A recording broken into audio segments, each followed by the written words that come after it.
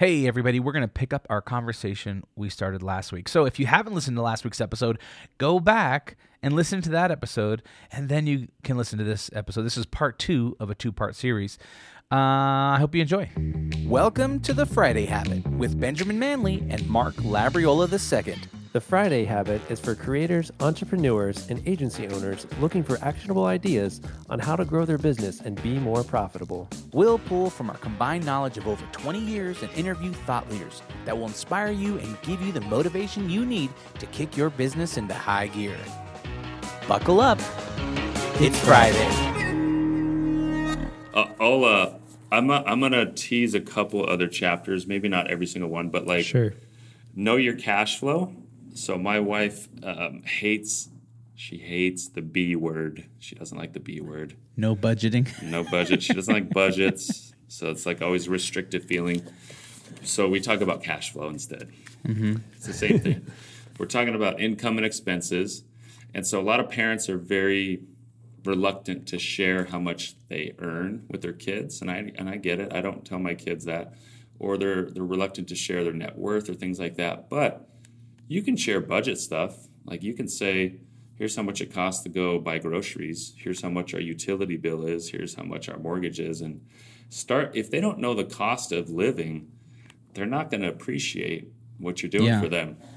No, it's so true. I mean, whenever I go to the gas tank, gas station and fill up, it's like $85 and I say, hey, do you realize? And then we'll, maybe go grab some food and it's like, $75. And I'm like, do you realize just today hanging out with me, like we've spent over like $250 on different things like that. Right. And they're like, whoa, that's a lot of money, Yes. And so it's like, so I'm always like, do really well in school, work hard. And because if you want a good life, you're going to have to be able to afford it, Totally. And that's a great opportunity.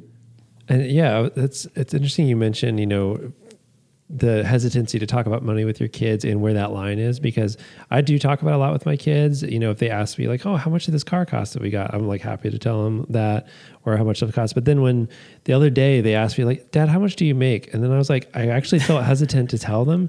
And normally I would tell anyone else, but my thought in the back of my head was like, I don't want to make them feel bad if they don't make that much money when they're older, or feel bad about how much they're earning now or something. I don't know if that's silly, but I was like, why did I not want to tell them? That's kind of what I was thinking. I was like, I don't want to make them feel like, oh, you have to be, to be successful, you have to make the same amount as me. Or, I mean, with inflation, they'll probably make like 10 times as much as me by the time they're, It's such a, someone's income is something that's like, we never really talk about. That's interesting. And just like a doctor seeing patients with their shirts off all day is normal. Like talking about income and money to me, I've done it every day for 20 years. So to me, it's not a big deal, but I do see the hesitancy and that reluctance. And so I'm sensitive to that. So I just say, you don't have to talk about income, but talk about just the foundational spending that your family does. And Mark, you're lucky you don't live in California, because $85 will get you like a half or a quarter tank here. So my wife filled up and it was like 139. Wow. Brutal. Yes. Yikes. Yep. So know your cash flow is really just teaching them to really understand there's value in keeping track of stuff, and just having a plan. Like if you plan, you're going to be more successful than if you don't plan. Talking taxes. Really, that's important, because taxes, believe it or not, is your number one expense. It's not your mortgage or your rent, it's taxes. So you have income taxes, sales taxes, property taxes.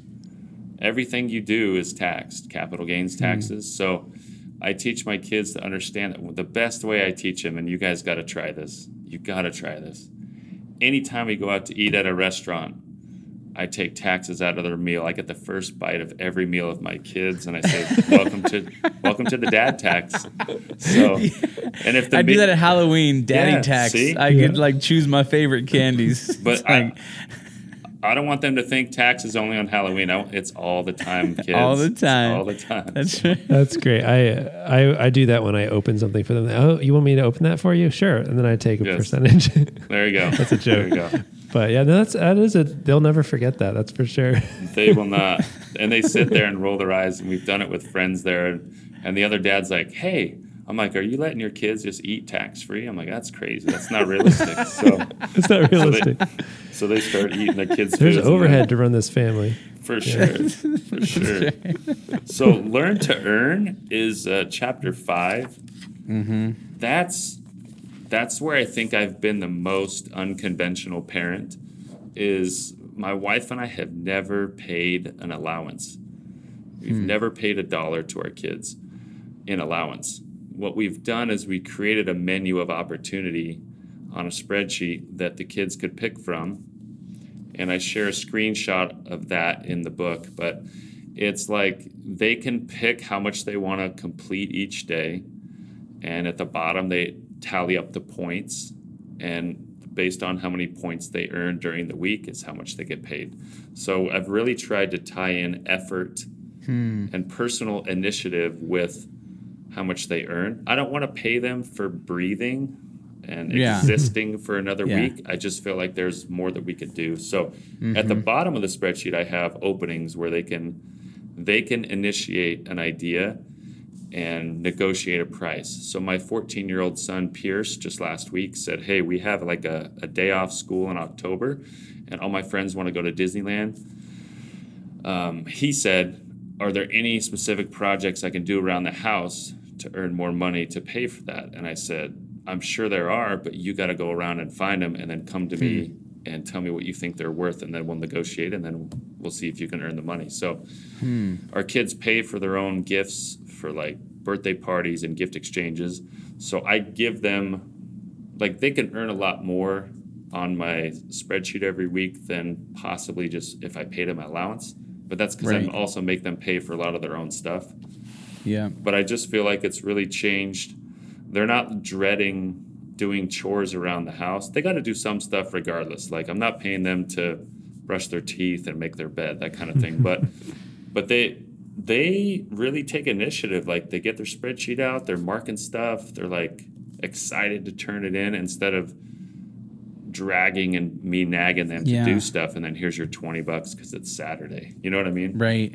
Man, I love this idea. Yeah. It's such a creative way to, one is teach your kids that work ethic, right? And then also teach them like, the more effort you put into something, the more you'll get out of it, exactly. Which I think is awesome, right? Because even for us, like, all of our kids are old enough now to clear the table, load the dishwasher, empty the dishwasher, take out the trash. It's almost like if you have a spreadsheet of like, hey, you could like, mom and I are going to be doing these things, but you could actually choose to do these, and this is the value that's attached to it.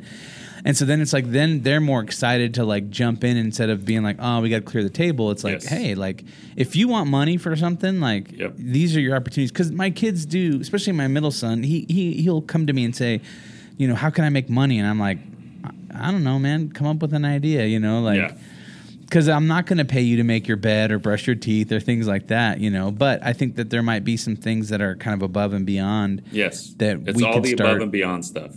And I just made a huge list of ideas and age appropriate, so the younger kids have easier stuff. But they get excited because they're in control, right? And when you give them a little empowerment, they perform better. And it started in 2005 when we had a babysitter. My daughter was born in 2004. So in 2005, we had a babysitter, and we'd try to go out on weekly dates. And like one week, we came home, like the dishes were done, the kitchen was clean, toys were picked up. She said, I read to your daughter, put her to bed early. We did all this stuff, and I was like blown away. And then the next week, a different babysitter, we came back. Place was a mess. Baby was awake. They were like sitting in front of the TV, toys everywhere, dishes everywhere. But my wife had already taken the babysitter home and paid her when I realized like how bad of a mess it was. And I was like, how did we pay those two babysitters the same? Like, that's really wrong. And so I made this babysitter guide that said, essentially, your base pay is super low. And for every one of these things you choose to do in our house, you get plus $1 per hour.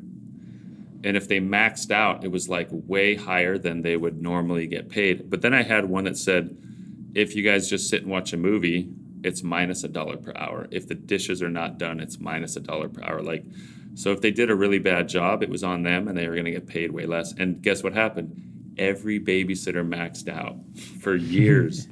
That's so They good. knew the babysitter guide was there and there was no ambiguity about compensation. And so that just kind of sparked my idea when my kids were old enough to say, we're not going to do allowance. We're not going to do allowance because some kids are going to be really good helpers and others are not. And so we're just going to put it on you. If you want to make an effort, you're going to get paid. Yeah. You know? I absolutely love that idea. I literally, while you were talking, I just ordered your book. So speaking of investments, I'm like, this is $18 investment to help solidify the future of your children's financial life. So I suggest other people buy it. That's the way I see it. But yeah, thank you. We actually hit 4 number 1 lists on Amazon in the first 3 days, which is awesome. Did you really? Oh, congrats. Yeah. No, this is really helpful. So let me play devil's advocate on that one. And this is a thought that I've had. I've heard both sides of this argument. Should you pay yourself, should you pay your kids allowance or not pay your kids allowance?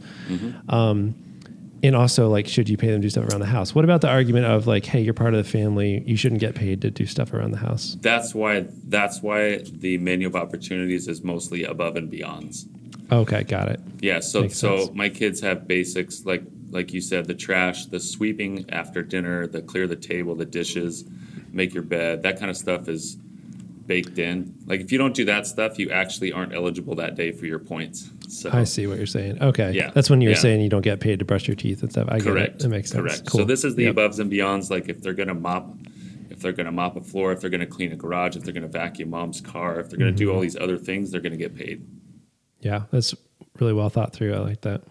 One of the things that you said is that your kids have to buy their own birthday presents for parties and stuff like that. Correct.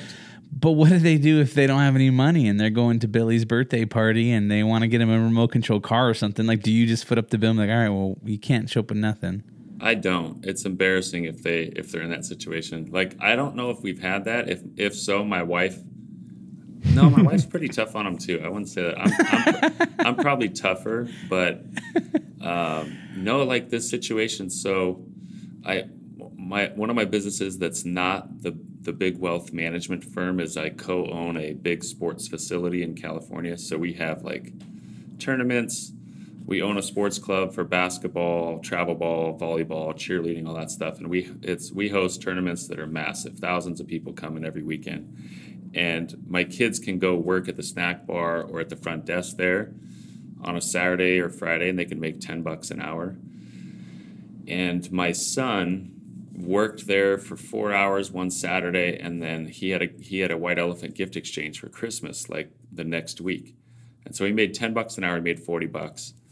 And he went to the store. I took him to the store to buy a gift, and he found some Uno attack board game. He really wanted to take that. And I was like, Pierce, that's $20, man. I said, that's half the time you spent working over at the Draft Sports Complex. And he said, I know. And I'm like, you spent 2 hours of work in like 2 minutes here at the store. Like, you sure this is a good purchase? And he goes, yeah, Dad, but the party is 2 hours. So this is my entrance fee into the party where I get to have fun for 2 hours. So he's like, I'm trading 2 hours of work for 2 hours of fun. Plus, someone's going to give me a gift that's at least $10 to $20 as well. And I was like, all right, you thought that through, you know. But if I just went to the store and bought him a gift and brought it home after work and said, hey, here's your thing for the party, he doesn't go through that thinking process at all. Yep. Mm-hmm. Yeah, you did it for him. Yeah, that makes sense. So the more we can empower them to do it, find work for them to do to earn it. Even our little kids, my wife will, if they're going to the birthday party, she'll have them do some kind of little kid chores around the house. So she says, okay, now we can go because you earned this gift that we're going to wrap up and give to your friend. So I have got a question for you. It's maybe it's slightly off topic, but just more of a perspective question. Yeah. So, since you're emphasizing money to your kids all the time, how do you feel like money plays into your happiness in life? Like, how does that play? Like, how important is that to someone's happiness? Does money buy happiness? Does it not? And what's like your perspective on what is money to you and like philosophically? Does that make sense? Yes, totally. And I think about it every day. So I read about this, I study this for my whole career. To me, money gives choices and gives freedoms. It is definitely not requisite for happiness. Many studies show that above 75 or 85,000, the number is different based on the studies, there's no increase in happiness. I have a hard time totally believing that because there's so much more freedom and more choice. With money, you can buy time back, which is really your most precious commodity. But I was a 2-year volunteer service missionary in Eastern Europe in the 90s. I lived amongst, my dad served his mission in Argentina back in the 70s. Dirt, like adobe huts, adobe floors, no plumbing. I was in Lithuania, Latvia, Estonia, Belarus, over by Russia, right after the Soviet wall was down. I was there for 2 years, just volunteering every day for 2 years. And like, those people didn't have much money. It was a great recession. It was post-communism. I had no money, yet there were a lot of happy people. There were people that were finding ways to just appreciate what they had. They were happy with their families, their health. So I think it's an interesting philosophical thought to consider. For me, why do I pursue such growth in money? It gives opportunities to do great things, to experience great things, to make an impact on people. We just had someone, my daughter is like an Adidas sponsored athlete in 2 sports, and one of them's basketball. And there was a player on her basketball team whose mom knew that we had helped out a bunch of people, and like she just had a situation where she lost her job again and the benefits ran out and they're gonna like lose their apartment. And she reached out to my wife and just said, is there any way you could help us before such and such deadline? And I like to be in the position to say yes. You know, I do. I like to be in the position to help people or support a cause. And then also to really enjoy life and have freedom to do what we want to do. So if I had everything taken away, could I still be happy? Absolutely. But I can do a lot more and experience a lot more by keeping my success where it's at. Hopefully that makes sense. 100%. So that leads perfectly actually into the last chapter, which is give generously. I think this chapter had to be last because I really wanted to share something that I think would be impactful on the next generation. It's not smart, not spoiled. You can be smart about money and still be really spoiled or really greedy. And so this chapter is, to me, critical. I grew up in a pretty middle-income household. Like, we didn't go out to eat more than once every 3 months. And my dad would say, everyone get water. You know, and it's just like, he was very, very frugal. I have 3 younger sisters. Like, my youngest sister, totally different experience. She was like picking up fancy dinners on the way home from school, getting her nails done. And I was like, where was this when I was growing up? Like, we didn't go on vacations. Like, we'd drive to like a campsite. But so with my situation, it's troubling to me because my kids are growing up in a lot of abundance. And so how do I not spoil and ruin them? Because I can do stuff that I never, ever could have done. And so it's like we are overly emphasizing the giving part because otherwise I fear that we'll do bad stuff for our kids. So if we travel, especially when we travel internationally with the kids, we will set aside a day for service on every trip. So I share stories and show pictures in the book of some of those different experiences. But like one of them, we were somewhere in the Caribbean, and we took, I think the second day of the trip, we took a really long taxi ride to go to this orphanage, and we had to fill out a ton of paperwork to do it. The taxi driver was like, what are these Americans doing, spending all this money and this time at an orphanage? Vacation. You're on vacation in the Caribbean. Like, this is really weird. So we spent all day, and the kids, like, you know, they read to the kids, they played with them, they kind of just, you know, engaged themselves with these orphanage kids for hours. And then we came back at night. We drove back to the resort. And on the last day of the trip, I was like, what do you guys want to do for your last day? They said, we want to go back to the orphanage and see our friends. Oh, wow. That doesn't happen if we didn't make that effort. But it's like, interesting. I'm thinking they're going to want to swim with the dolphins. They're going to want to do some other like activity. And they're like, we want to go back and see those kids that we're friends with and say goodbye. So if you prioritize giving as parents, even though it's not convenient, you'll make an impact that your kids will never forget. And I share some cool stories of my friends who've done stuff like that. And from a very young age, we teach our kids that you're going to give and donate a portion of your money. When you earn money, that's not all for you. You got to give back to something. So I just think it's critical that we teach our kids to be successful for the right reasons and not just for accumulation's sake. Yeah, I think that's so powerful. And two, I think that comes into the whole spoiled part, right? When they have perspective and they realized how blessed they are or how much opportunity they have, they can, just be that much more appreciative and not entitled. Exactly. And so, man, I think that's fantastic.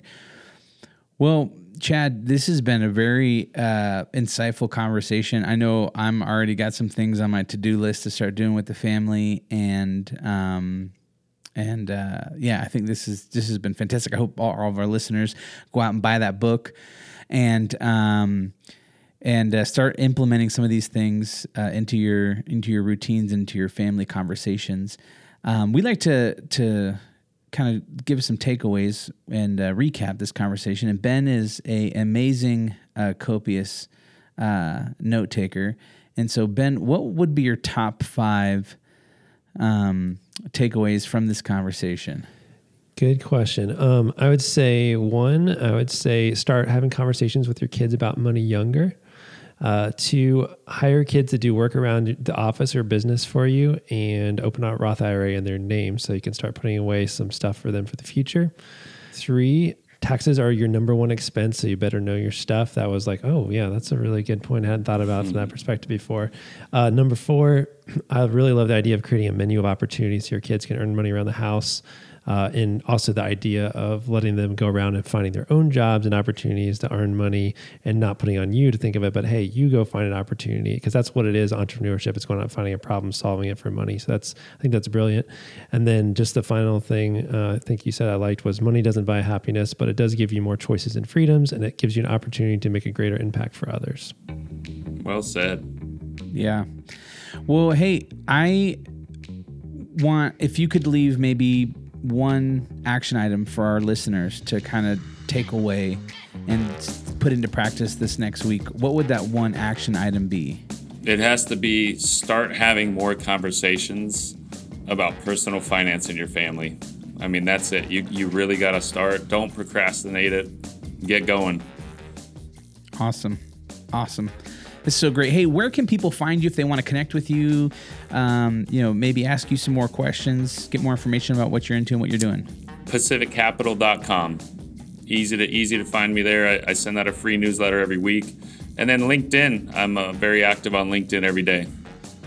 Perfect. Well, hey guys, thanks so much for listening to The Friday Habit. Make sure to go to thefridayhabit.com to find show notes for this episode. There you can also find links to our websites and ways to get in touch. And at the bottom of the page, you can download our guide to the Friday Habit system that will show you how to set aside one full day each week dedicated to working on your business instead of in your business. And if you enjoyed this episode, please subscribe and leave us a review in the Apple Podcasts app. And if you have a question or topic you'd like us to cover, don't forget to record us a quick voice memo and email it to hello@thefridayhabit.com. That's right. And until next time, live every day like it's Friday.